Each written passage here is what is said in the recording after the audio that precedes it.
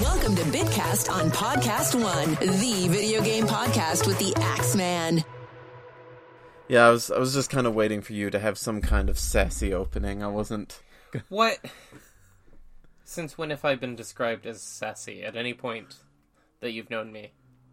So anyway, this is the Bitcast. I've got Anthony with me again. Hello. And in the spirit of the season, I don't really feel like doing a bunch of Halloween-y episodes in a row. It gets really... 2 years ago, I kind of ran through most of the basic ones I could do, and then last year I resorted to reading creepypastas, which was fun, but not really reliable. So, combined with just the break I've been taking from the show, I just kind of want to have a token Halloween-y episode and just kind of get back into the groove of doing things. I need to get back on that saddle. I can imagine that the process of vetting creepypastas would be pretty exhausting. Especially because they have to be video game related. Otherwise, what's the point on this video game podcast? It's a really niche subject within a niche part of the internet. Creepypasta about video games. There are plenty of bad creepypastas we could read, but they just wouldn't be video game-ish. Oh, we've already read them. Yeah. Oh, there's, I think, one really notable one that's, based off a Godzilla game or something. What? I don't remember. Called? I don't remember. In fact, I don't even remember if it was good or bad. Oh. There is an infamous Mario one called I Hate You. We just accidentally trick ourselves into reading a great creepypasta. We actually get scared. I know that there's some Pokemon ones, but they never really... They kind of struck me as more like intrigue than scary. Like more of a mystery. Kind of. And I know there's one about the Yellow Devil from Mega Man, but neither of us really care about Mega Man that much. Yeah, we were straight Nintendo boys. And honestly, most of the creepypastas I've come across were just ones that I heard Retsupre talk about, and I didn't want to just keep stealing from them. When did you first come across that creator? Because it just dawned on me what it's trying to say. Oh, Retsupre. Henry introduced me to them back in the first year of college. Oh, yeah? Yeah. I can't believe I never figured that out. That's an English version of Let's Play? Yes. That's it. Yep. They've been inactive for years now. It only took you until now. My goodness. So anyway, we're gonna do another free talk, a frightening free talk, where we go over the different things that scared us in video games throughout our life. Can I go first and totally cripple your conversation? Sure, go for it. The Endless Staircase in Super Mario 64. Yeah, that one got me as a kid. It really freaked us out because the music, it was just impending. I imagine if we had played Sonic, we would have had the same reaction to him drowning. That's interesting because the first true Sonic game I played was Colors when I was a senior in high school, and it had the drowning music. And that bugged me more for oh no, I'm gonna die more than anything else. How old were you? I was 17, so... Well, yeah, that explains it. Things creep me out as an adult. But you're more impressionable as a child, slowly rising off-key music. Oh yeah, that's true. Even now, that music is a little uncomfortable. It's to the point where I noticed the 2 times I played Mario 3D All-Stars, the menu music at the beginning is randomized from the different 3 games. First I got Toy Time Galaxy, then I got Noki Bay. I'm waiting to start up the game and get the Endless Staircase theme. Just instantly shut it off, throw your Switch against a wall. Out of this house! I remember another thing that really creeped us out was the boss battle in Yoshi's Island. Which one? The first one, on the SNES. Bert the Bashful? No, the final boss fight with Bowser Jr. That first one. Yeah. When he's slowly approaching the screen, slowly encompassing That was everything. a little stressful. I don't know if it was scary, for me at least. I remember both of us, we were watching Dad play it, and we covered our heads with a blanket.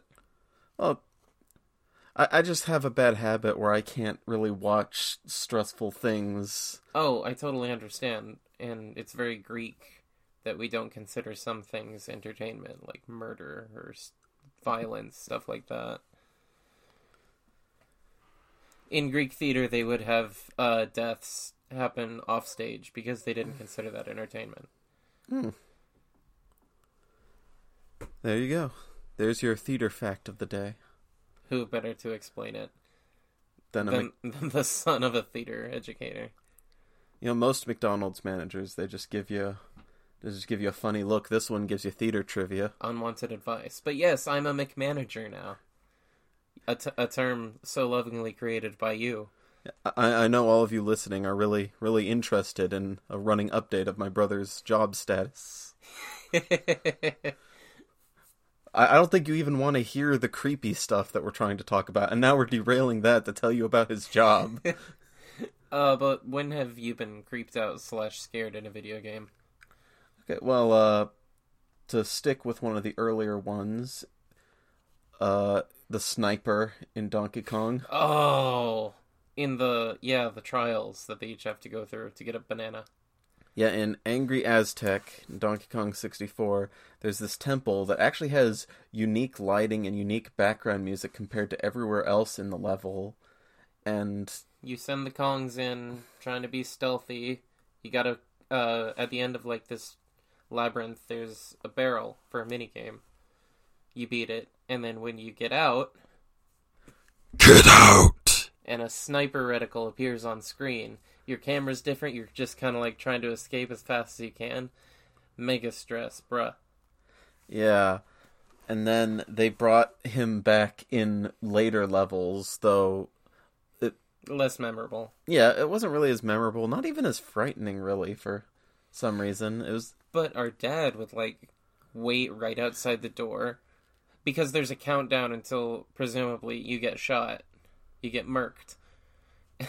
And our dad would stand right outside the exit and, like, let the timer run down and just, like, give a good stretch. Like, oh, I love playing games with you guys. Isn't this fun? And just, it's counting down. We're like, Dad, no, come on, gotta get out. You're gonna get shot. And he'd pick it up at, like, 3 and be like, okay. And he'd be like, which one moves again? And he'd just barely get out. It was... so much stress, and it's why I have trust issues these days. Be honest, though, you would do the same thing. Oh, absolutely, in a heartbeat. We wonder why we're the way we are. Raised by the best. Let's see. Another thing is, Legend of Zelda... There are a lot of different things you could be creeped out by in The Legend of Zelda. Like, as a franchise or the first game? Because I've not played the first game. I'm talking about the franchise. Okay. We kind of started, well, I think technically I started with A Link to the Past, but Ocarina of Time was the one that made the impression on us. My actual first game. Basically anything to do with the Shadow Temple, anything in there is creepy. The bottom of the well? Yeah. That was Nightmare Fuel. The Redeads have kept me from playing Zelda games for most of my childhood. The Redeads. We hated the Redeads. And then Wind Waker came out and we were like, what is this cartoon? Oh, they were even worse in there. But they weren't, like, human-y. They were green. They were not in Uncanny Valley. You could... Oh, they were definitely uncanny. They looked, like, very... They had the stylized Wind Waker proportions. They had those glowing eyes, those elephant shrieks. But after seeing what a quote-unquote Hylian human, looks like in Wind Waker, I feel like the proportions didn't match. Like, I'm looking at Link this whole time, I'm expecting something to look vaguely like that. You know how they have all got those long bodies and those tiny, like, circle heads on Windfall Island. The Redeads, it just looks like an upside-down raindrop is its head, and then it's got a noodle as a body. Yeah, weird big head, like, ugh. Yeah, it didn't make it look human, so it wasn't creepy in that regard. It was green, so it wasn't creepy in that regard. It's usually dark, though, so... It kind of looks silly, honestly. Like, that took away all the fear that Ocarina Redeads gave me. For me, it was Twilight Princess, though I think because they gave them swords. It's like, what are you doing? That was cool. Yeah, it's cool, but it's not creepy anymore. Oh, no, it's not creepy, but it's so much cooler. And they weren't really Redeads, they were just Gibdos. Yeah, I read that Redead Knight was kind of a mistranslation or something. Yeah, I could see that. Uh, When after that, were there Redeads in Skyward Sword? no, there were just the zombie bokoblins. Oh, those are not the same. Oh, there's a cool scene with them, but otherwise... So that would mean that the last time Redeads appeared in a Zelda game was... Triforce Heroes. Do we want to count Triforce Heroes? I feel like it's a separate party game. It's considered to be part of the series. Is it canon, though? Like, is there a worthwhile plot? Or is it just milquetoast, oh, save Zelda? Zelda's not even in that game. You never played it. I never played Triforce Heroes. I've heard precious little about it. I know you can be a hot cheerleader in it, though. You can be Link dressed as a cheerleader. That's what I said, a hot cheerleader. Toon Link, a little boy. You gonna pick from the kids menu here now? Okay, let's get off this joke here real quick. Okay, let's go to another thing that bugged you. The big Kraken in Wind Waker. Oh, I forgot about that. Yeah, the first time I came across a big Octo in Wind Waker, I shut off the game in fear. I cried under my bed, and then I didn't play it again for how long? Like a few months. I don't remember specifically, but like, I pored over the strategy guide trying to find, like, what it said about big Octos, and it said, okay, just do this and this and this. You could either use bombs or the boomerang, right? I believe so. And the first time I tried to do it, I used the bombs, and I was like, this is slow, I'm not hitting anything! And then I tried to use the boomerang, and it started to work, and I got really close, and I died. But then I tried again using the boomerang from the beginning, and I beat it. And I was like, oh, that was so fun, I'm gonna go destroy everything. I remember that even though I wasn't the one crying and freaking out, I was still a little unnerved to see just a giant random Kraken in the middle of nowhere, to the point where I was a little avoidant of the Octos myself. That was a moment for sure. Character building. It's kind of interesting that you can encounter big Octos before you even have anything that can help you deal with them. Yeah, because there's one between Windfall and Dragon Roost Island. You have to go out of your way to encounter it, but you can. Well, the way I explore the ocean in Origami King tells me that if I played Wind Waker as a brand new game now, I most definitely would have run into it. That's kind of anticlimactic, though, is once the big Octo does get you, you just lose like a heart or something. Yeah, it's not even that big of a deal. That was a lot of pomp and circumstance for something that maybe a team of mini-blins could do. Oh, absolutely. They could do more than that, much quicker. But it's all about that, the setting, the lighting, the music, the circumstances, which you find out aren't that much. Well, speaking of atmosphere in Zelda games, one thing that haunts me to this day is the last stretch of time before the end of the world in Majora's Mask. The hour countdown, or the 6-hour countdown, rather? Yeah, the very final bit of the third night. I still get a strong sense of anxiety from it because it feels much shorter than it actually is. It's that music, though. Yeah, the, oh, you're gonna die. That kind of stuff.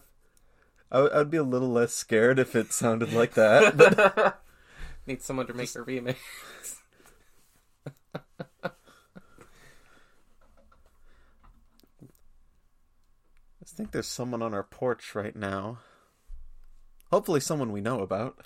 Oh, that would be a huge plus. Yeah, that music is just like very haunting and somber, and the fact that it plays everywhere except the dungeons, uninterrupted. What about Kamaro? Oh yeah, that guy creeped me out too, especially because the very first time we saw him in the game was when our dad was playing it. He saw him on the third midnight when the creepy music started playing. Oh. And I was wondering how those two were linked in my head, and I guess that was it. Yeah. Like, even, I think it was like 5 years ago now, when I played the 3DS version of Majora's Mask, I would, like, very, very scarcely let the Night of the Third Day progress too far unless I was doing a side quest that required it. And they even made it worse because the sky now turns blood red at night night. I play it a lot more conservatively than I used to. If it gets to the third day period, I will reset and start again. The third day does make me a little anxious, but it's usually the third night where I'm like, okay, what else am I doing here? Okay, let's get this done. I don't think we've ever played any, like, pointedly horror games. Yeah, we never really touched those. It's more about things that are horrifying in other games. Like, unintentionally. Yeah, I'm trying to think if there's anything in the Banjo games that... Because those are like a gold mine. Have you seen those shorts? Horrifying. Oh yeah, Cheeto. Yeah, you got kind of freaked out by Cheeto, didn't you? Yeah, that was more of a me thing. I didn't like Cheeto's theme music. It's so mysterious and floaty. Vaguely menacing. Vaguely. No, I wouldn't say vaguely. It's a little more... That's pretty generous. In which direction? It was more menacing. Yeah, I didn't like Cheeto's theme music at all. It's just... I felt unsafe. I could see that for sure. A big thing with me, a big recurring pattern with what creeps me out is when it's music related. Yeah, you've always been super into video game music, so I would imagine that you would pay more attention to it when it comes up organically. Except for Breath of the Wild. You just gave up on that game. I played it again No, this with the year. music. I listened to more of the music as I played it this time. I heard, like, Terry Town's theme, the Korok Forest. The tower theme? Like how it gets weirdly digital and distorted after a while? Did you buy the DLC? No, I just listened to the monk theme, the monk fight theme on Monk Shuffle. Maz Koshia, because I recommended it to you on the first time I was on your podcast. Well, if I play Breath of the Wild again, I will consider the DLC, especially because now I know about the mask and the phantom armor. Oh, it makes subsequent playthroughs a lot easier. Yeah, I didn't really know about that because I still wasn't sure if I was going to like the game when I gave it a second chance. I didn't want to do the DLC and end up not liking the main game even, so. Right. But, another instance that's probably more of a me thing again is the 1,000-Year Door. I never really liked staying around that room too long when I played the game. The door itself? Well, it's because all the music just stops in that room. No, the music doesn't stop. It's got this weird, ominous, reverent theme. I think I'm talking about after the door opens. Yeah, and then, if you stay in there too long, though, then the creepy music comes back. I just never liked hanging around the room with the door for longer than I should. It's also why I didn't like going into the Pit of 100 Trials too much, because I knew... You have to walk through that room. Yeah. It's like, only go to the pit if I have to show the next location on the map. I don't want any extra trips to the door. And then if you have to go to the pit, you gotta come back through the door. That's what I'm saying. Oh, yeah. Like, even anything on the other side of the door, even though it's like canonically an ancient tomb filled with horrible monsters, they don't really bother me so much. It's just that one room right before them. Yeah. Also, how did Gloomtail survive down there? Magic. Oh, okay. Oh. Dragons are kind of known for playing by their own rules, that whatever the story needs them to do. Yeah. Oh, I don't know, is there something that comes to mind for you? I mean, there's that cutscene in Twilight Princess. Oh, the one that explains where the Twily people came from? Yeah. Just seeing the eyeless Link and then evil Elia, those are kind of jarring. Yeah, I actually skipped that cutscene on purpose when I played the game a few years ago. Too much to go through. It does mean that I kind of lose a bit of the lore because I don't remember much of that, but It's a Zelda game. You rescue Zelda. eventually. I mean, in Twilight Princess, you rescue Zelda by proxy, but More or less, yeah. you're still rescuing Zelda. Unrelated to the topic, but the Subspace Emissary, I realize, has been getting a lot of love, and I don't get it. I liked it. It's not the greatest thing that ever graced the series, but I mean, consider But a lot of people think it is.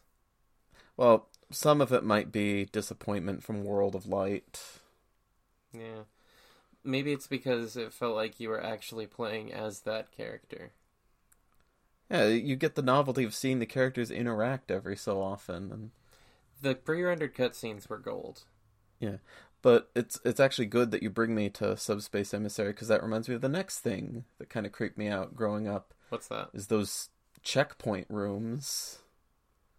They have that, like, again, creepy music. This is ominous, vague, like, whispering in the wind that kind of sounds like the Brawl main theme. And I can pull it up on the phone later if you want. But it sounds very eerie, like you don't want to save too long. Speaking of Smash games, Well, hold on. I want to go into even more detail because it looks like really calm, like it's just like a nice countryside. But then there's a giant literal paper tear in the sky that shows like weird distortion on the other side. creepy. And well, at first I thought this was part of the distortion, the weird Smash Brothers symbol floating there, but that was actually just part of the foreground that you interact with instead. And the music also plays in the room right outside Taboo's boss fight. Oh, So you always have to hear that music at least some of the time, yeah. every time you want to go fight Taboo. It forces you. Yeah, just a lot of music. So what are you trying to say? I was gonna mention the All-Star mode in Melee. Yeah, that also was vaguely uncomfortable.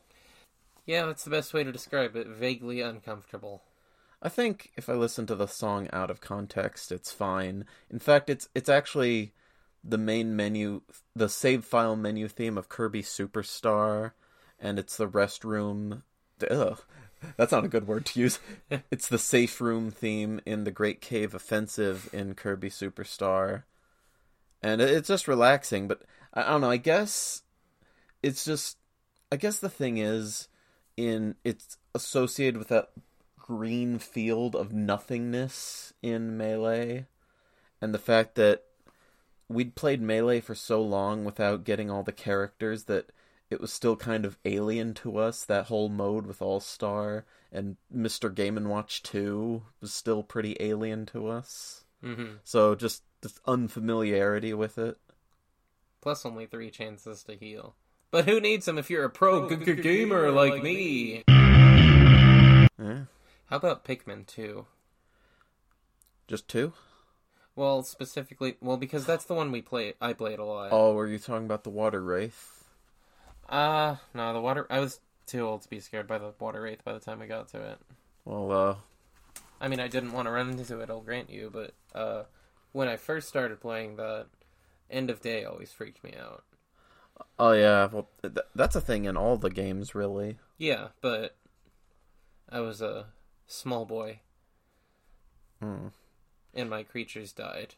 Yeah, it's all your fault. It's all my fault. There is actually very creepy Pikmin music I'm aware of. Oh, yeah? Yeah, it's the final trial in the first game. Oh, yeah, that one's pretty impending. Yeah, it just sounds so deceptively happy when it's really not. It's a cool puzzle, though.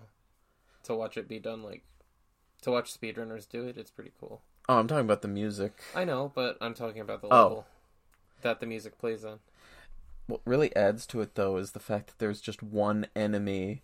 There's one enemy in that entire stage. The final boss, and he's just waiting for you to reach him. He's really only a threat in the first game. Yeah, but still, it really does a solid job of building up to him. Just this like, "Ooh, what is this place? What's here? What's waiting to get me?" And then boom, 90% of your Pikmin are dead. Yeah. Why do you only brought 10 Pikmin over here? I don't know, but go get some more. The only reprieve from that creepy music is the boss theme itself, which is really creepy. It's less creepy, but it's really ominous.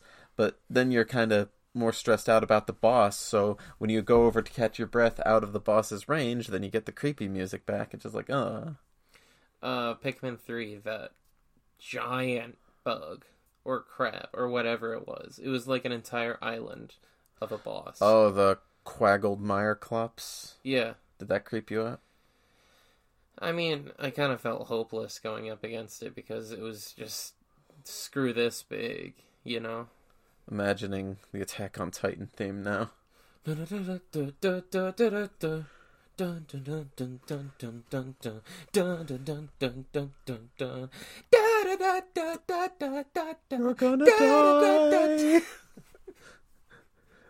The Plasm Wraith was kind of creepy, the way it was so protective and possessive of Olimar. That one gave me, like, crazy girlfriend vibes more than anything. And I still don't completely understand why it was so into Olimar. He's got that dad bod. He got that boom boom pow. What is this, 2008? You're so 2000 late. This is 3008. Can you believe this guy? Chicken's trying to jack in my style. So what else is... Did anything about Luigi's Mansion creep you out? There had to be a point where it did a little, but once I beat it, or at least saw Dad beat it... Did he ever beat it? I don't remember. One of you did. But it got a lot less scary. I know one of my accomplishments was beating the entire game in a day. I did that once too. I didn't know speedruns were a thing, though. I think the best I ever did on Paper Mario 2 was getting to Chapter 6. Oh, yeah. See, I don't... Like, I can appreciate speedruns, but I like to savor my time with a game a bit more. I feel like I need to absorb every piece immediately. Kelsey hates to watch TV with me because I just want to power through one show until it's done. And I don't want to savor it and wonder what happens next time. That's how we powered through Legend of Korra in like a week and a half. Oh yeah, you didn't really watch it past the first season with me, did you? I forced her to watch Avatar: The Last Airbender. Good. And then I forced her to watch I'm Not a Husband. Then we just finished Korra last night. Okay. A lot less impressive than the first show. There wasn't an overarching narrative. Rather, for specific arcs. Well, to be fair, that's because some seasons weren't really... They didn't know they were going to get those extra seasons, and if you compare anything to Avatar, then... Oh, yeah, you're going to come up shorthanded. I've got a Luigi's Mansion thing, though, to What's get up? back. It's this... In the fourth area, one of the portrait ghosts is this little girl in the upside-down room. Sue P. And her backstory is that she died in her sleep. Ooh. And that just, like, terrified me, because I had no idea how that happened. She was just supposed to take a nap, and suddenly she's dead. The description in the Prima Games official strategy guide didn't help with as well. That's where I got it. Yeah. I think that's also possibly in the Game Boy Horror description of her or something. Yeah, gotta be. And it just made me think for years that you could just randomly die in your sleep. And you can, but you're not scared of it anymore. Until now. Well, it's... You gotta figure, like, if I've gone this long without it happening... What are the chances? Is it really worth worrying about it every night? I mean, it hasn't happened yet. Well, true. It only takes one. Yeah. What doesn't help, though this is something I only learned in hindsight after I'd stopped being creeped out, is that she is the most out-of-the-way ghost in the whole game. Isn't she optional? Yeah, she is. She's one of the few optional ghosts, but she's one of the harder ones to reach because her room is blocked off by a room... Okay, you have to go to the roof of the mansion, go into one of the chimneys to get into a sealed-up room that otherwise can't be accessed whatsoever. And in that room, you get a key to a guest couch room. And then once you beat that room, you can go to the girl's room. I thought her room was boarded up. No, the one that you get to the chimney was boarded up. Oh. And it just had treasure boxes inside. That's quite an obstacle course. Yeah. The later Luigi's Mansion games toned down the spookiness in favor of more cartoony designs. And to be honest, the first one isn't really that scary. It's more just we weren't used to it as a kid because... I think that might actually be our first horror-oriented game. And it's horror light. Yeah, it's PG. Not even PG. R. NC-17. Luigi's Mansion. It gives a whole new meaning to... Actually, no, let's not go there. Luigi's Playboy Mansion. There's a scene from Ghostbusters now that I'm sure we're both thinking of. Oh my goodness. That we're not going to describe in detail. But the later Luigi's Mansion games toned it down a lot in favor of being more just stylized than anything else. But they had their creepy moments. There was at least a jump scare in the second one that got me the first time. Yeah, they like to do that more often. I mean, you saw the jump scare in Origami King. Yes. Yeah. With the toads. Yeah, exactly. Yeah, that was like, ugh. Like, oh, hi, guys, what's up? So, Nintendo is not too shy to scare us, but they will. And they'll do it hard. Live in fear of Nintendo. Remember the piano? The piano. Hated the piano. Yeah. Piano is freaky. And a lot of people agree with this. Oh, yeah. I think there's a similar enemy in one of the Kirby games, and I think Kirby actually gets to either defeat it or defeat a thing that was controlling it. And that was very cathartic. I was about to say, it sounds cathartic. Yeah. Big Boo's Hunt was pretty creepy as a kid. A lot of people don't like the merry-go-round room, but I liked it because it was the only time it wasn't playing the theme. Yeah, the music for the overall level, it's got something left to be desired. Well, it's just more... Well, I mean, I'm saying that it was creepy. And fun fact, it's the only main level in 64 that has music all to itself. All the other ones share. And reuse. Yeah. You know, I never thought about that. I think Are you sure it's nowhere else in the game? Yeah, it doesn't play in any of the other levels.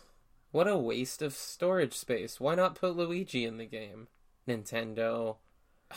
You know, after we did our episode about the Mario 64 iceberg, like, a day later... The 3D All-Stars? No.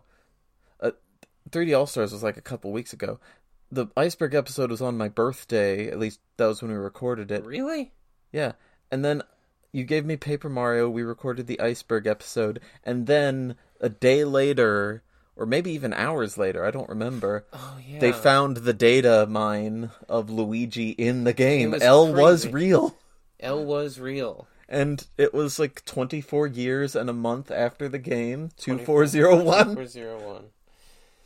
That's some strange cosmic coincidence. Anything else that creeped you out in games that you can think of? There was one, but I think it was like in Chrono Cross. Oh, Chrono Cross, do tell. Fate. Oh, yeah, Fate. Chrono Cross is a little hard to describe for people who don't already know the game, and it's also for people who do know the game. It's a JRPG. Yeah, but Fate itself is a late-game boss. This giant top half of a monstrous humanoid thing. Like a manifestation of some weird technology and magic. It's kind of like... If you remember the Mother Brain from Robo's side quest in the first Chrono Trigger, I think it's canonically that on steroids from another timeline. But Fate creeped you out? I thought Fate creeped both of us out. I know I didn't like the spoilers for an old game. When you wake up as Lynx, the world you follow Harl around, and it looks like this weird painting. Yeah? That world kind of made me iffy. I wasn't so cool with that. Ah, I didn't know that. I don't know. It's really weird. I didn't mind it so much. I was too busy going like, whoa, you're Lynx now. Oh, I can use block elements. It's so cool. I didn't say anything like that. No, you didn't. But other than those, I am 100% fearless. Oh, did Andros? What? Did Andros ever creep you out at all? No. We didn't play Star Fox when it was the peak of technology, so we had seen better graphics by that point of Andros. I don't know. Don't you think being lower quality kind of makes him look worse? I think it kind of made him look pretty goofy. Plus, I didn't actually fight the real Andros for a while, so once he lost his skin and it was just a brain, that caught me off guard. That did catch me off guard until he immediately made a pun, which we talked about in the episode. Yeah. I think I don't know if I ever told you, but what? Sorry, go on ahead. Well, I think I told you this, but I did eventually play the game for 3DS. It might have been close to a year ago now. Really? And I got to brain Andros on my first try. Hey. So now I'm the pro gamer. How many strategies did you use? Yeah, guides did you use? Okay, admittedly, Just 4. Admittedly, I knew the secrets to get to the different levels. It's a very classic game. Yeah, it's kind of hard to ignore.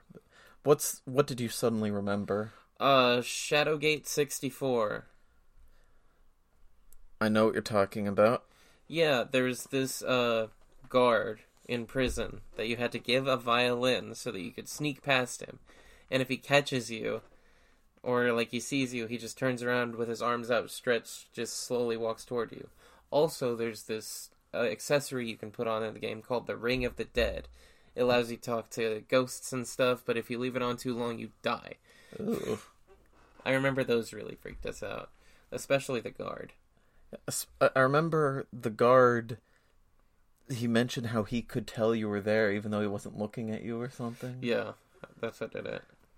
Yeah, I don't really remember much of that game at all, but I do remember that guy every time you talk about him. Yeah. And now you've reminded me of Castlevania 64. Castlevania 64. The Hedge Maze. Oh, the Hedge Maze. With the Frankenstein with the anachronistic chainsaw. We were watching Dad play through that for a really long time. And watching him, like, finally get to that little garden in the middle that was gated off and just see Frankenstein running around and around you, not able to get in. And, like, it was just, okay, what do we do? What do we do? I do remember there was a time where a statue started bleeding, and that was uncomfortable, but... What sucks about Castlevania 64 that I didn't know about until the last time I tried to play it, it locks some of the game behind a higher difficulty.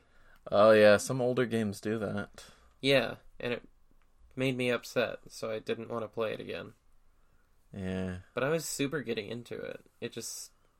a terrible design choice. It's more likely to make your player base angry than want them to try again. This is back before games cared about being more accessible. This is about, hey, are you a bad enough dude to kill Dracula? And I'm like, no, put me on easy mode. They're like, okay, you can't kill Dracula. And I'm like, why? As if I didn't just explain why. There are a number of creepy things in games that I can admit are creepy, but I don't have a lot of personal attachment to them. Like Final Fantasy VII, anything to do with Jenova and Sephiroth. Whoosh. Yeah. Well, you at least know who Sephiroth is. I know who they are. I don't know much about their relationship to one another. Well, Jenova is an alien. So... Yes, this conversation is freaking me out. Good one. Oh no, nerds! And some of her cells were implanted in fetal Sephiroth, And that's why he's so super special, awesome, chocolate-coated, powerful. And Sephiroth is delusional and thinks that he's actually Jenova's child. That's their relationship to each other. But anyway, Sephiroth is pretty creepy in Final Fantasy VII. And I'm talking about the original game. I didn't get far enough into the remake. But in the original game, anytime Sephiroth was there, the game made absolutely sure that you knew how powerful and dreadful he was. He'd have ominous music. Got that. No, it's one music. No. Okay. The One-Winged Angel is the final boss theme. They only played that during that. He has his own actual theme music for most of the game, and it's really ominous. My first run-in with Sephiroth was in Kingdom Hearts 2. Yeah, mine too. It's just I eventually learned what he was from and stuff. I definitely got a good idea of how strong he's supposed to be in his source material just from that. I mean, the first time I went to fight him, he wiped the floor with me. I tried a few more times, and I was like, screw this. Came back way later at the end of the game, after I'd already beaten the boss and hit max level, and I sneezed and he died. Well, now you can go fight Terra. Ooh. He's even harder than Sephiroth. In Kingdom Hearts 2? Well, in the final mix version, but the final mix. No, I don't have the final mix version. Well, if you get it on like the PS3 or PS4, you can find him there. Bring it to Nintendo, then we'll talk. Next time on episode 600,348 of the Bitcast. They finally did it! One really cool thing about Sephiroth they do to sell you on his power is to... Early on in the game, you have to cross a swamp on the overworld map. And there's a giant snake in the swamp that will catch up to you and initiate an encounter if it catches you. And it's really powerful. And your best bet is to rent a chocobo, which is a giant bird, and just dash across the water so you're too fast for it. And as soon as you get to a cave, you see another giant serpent dead and impaled on a giant pointed log, and it's said that Sephiroth did that. Oh, dang. So off-screen, he just demolished the monster that you paid good money to avoid. What a BA. MF. So that's an example of, Sephiroth is, very unsettling, but I don't have a personal attachment or anecdote of how creepy he is because we didn't really play that game growing up. I know one of my edgy friends growing up couldn't stop fantasizing about him.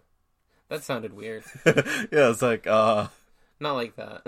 But he wanted to be him, basically. Anything else you have? I think that about taps out my memory for now. Anything in more modern games that kind of make you go, ugh? Super Mario 35 needs better late game options. If you play carefully, you can just cruise on through. That's not creepy. It's creepy that they decided that they were good enough to have a Battle Royale version of a game that they made so many years ago. Roasted. I played a game called A Hat in Time, and if anyone listening to this knows anything about the game, they know what level I'm about to describe is. And it's a game that you've played none of. You probably haven't even seen it. A Hat in Time? Yeah? I've heard little things. Well, first of all, it's very good. It fills the... It's not really like Banjo at all, but it fills the Banjo hole in my heart. And... Didn't like Yooka-Laylee, huh? No, I really didn't. That was one of my first episodes, was comparing Yooka-Laylee with A Hat in Time, I think. Okay. A Hat in Time is a very charming platformer, very funny and silly, whimsical, childish. And by that I mean it captures the feeling of being a child. But then you get this one level in the spooky forest where you have to sneak around and most of your abilities are restricted. And there's this giant shadow woman who just stomps around her own home in the dead of night looking for any intruder to instant kill them. And you have to sneak around and stuff. And the music is very mood appropriate. Might have to give that a shot. I know it's on the Switch. Yeah, it is. With all the DLC, too. Well, you have to buy the DLC, but that's more than I can say for the Xbox version. Huh. But yeah, it's a very creepy and iconic level from the game. Cool. Huh? What about Glover? Did anything from Glover creep us out? Maybe Mr. Patch's laugh. You mean Cross Stitch? No, I'm talking about the boss from Banjo-Tooie.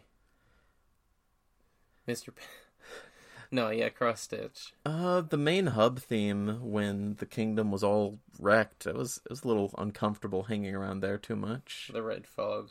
It's kind of deterring. It was just this ominous deathscape, and then you go into the magic well, and it's like, it's like, oh, that's a tone shift. Glover was groovy, let me tell you. Yeah, we should do an episode on Glover sometime. Everyone and their brother owns it. Yeah, just, and we'll get Donald Glover to do a guest spot on the podcast. Dude, if we could, that'd be pretty dope. We never. You get Danny Glover. I'm like, who's this chump? I wanted Donald. I'm trying to think. We never played Earthbound, but it's kind of obligatory. The final boss. We tried to play it. I tried to play Earthbound. I also tried to play it, but gotta give a shout out to. I never know how to pronounce it. Gigas, Gygas. Yeah, Gigagas. Gigi. Just Dale Gribble it. Gigi. Rusty Shackleford, the evil alien that you literally can't comprehend. What is Cthulhu? No, that's the battle narration is that Ness and his friends can't comprehend the form of the attack. Oh, yeah, because I get you. Because he's like on a different plane of existence or something. He has become the abstract concept of evil. That's quite an dissension. Well, depends. Yeah, it's just so tonally different from everything else in the game. Even if the game might have had some mildly creepy moments, there's always a lot of quirkiness to go along with it. This is just straight up, oh, creepy. Kept you waiting. Wow, my snake voice is gone. Oh, the arsenal gear, that was creepy. Yeah, fish and mailed. That almost got me. Yeah, like the Colonel AI just turning into an X-ray of himself. That was always creepy too. I never liked looking at him. I need a fork 61, something like that. I need scissors 61. Yeah. Just cut away to scissors and Origami King. One time I had, I don't really want to call it a nightmare, but I closed my eyes, I saw the AI Colonel staring at me, and then I opened my eyes back up. It was like, ugh. Yikes.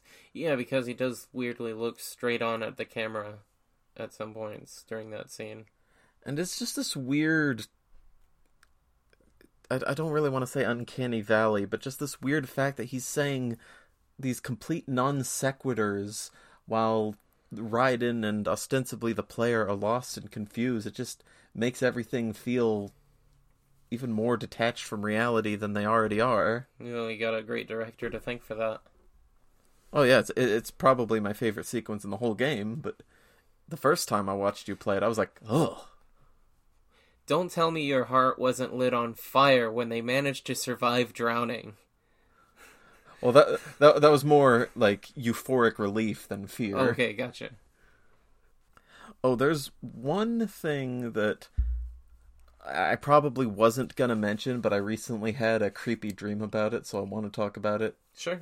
Is in Kingdom Hearts 2, toward the very beginning of the game in the Roxas section, there's the part where time freezes as Axel's ambushing you. Oh, yeah. And Christopher Lee says that you have to go to the mansion, and Axel's character model is just frozen in time. You can just go on, leave him behind. And I had a dream where he was just more actively pursuing you as you made your way to the mansion. Because ever since I was a kid and I saw that part of the game, I always worried, is Axel going to just unfreeze at any second and keep fighting you? Or No, he's just chilling now. Yeah. He can stop, but he chooses not to. In the cutscene immediately after you leave him alone, he does move again, so it's really weird. Plus, if you go back to that area, he's not there anymore. Like, Axel, what are you doing? He came back. What are you waiting for? Well, really- that's some good content. What do you think? Yeah, kind of struggling to think of... I'm sure there's plenty of different miscellaneous things that have creeped us out since then, but Oh, for sure, gotta be. those are probably all the real big ones that come to mind.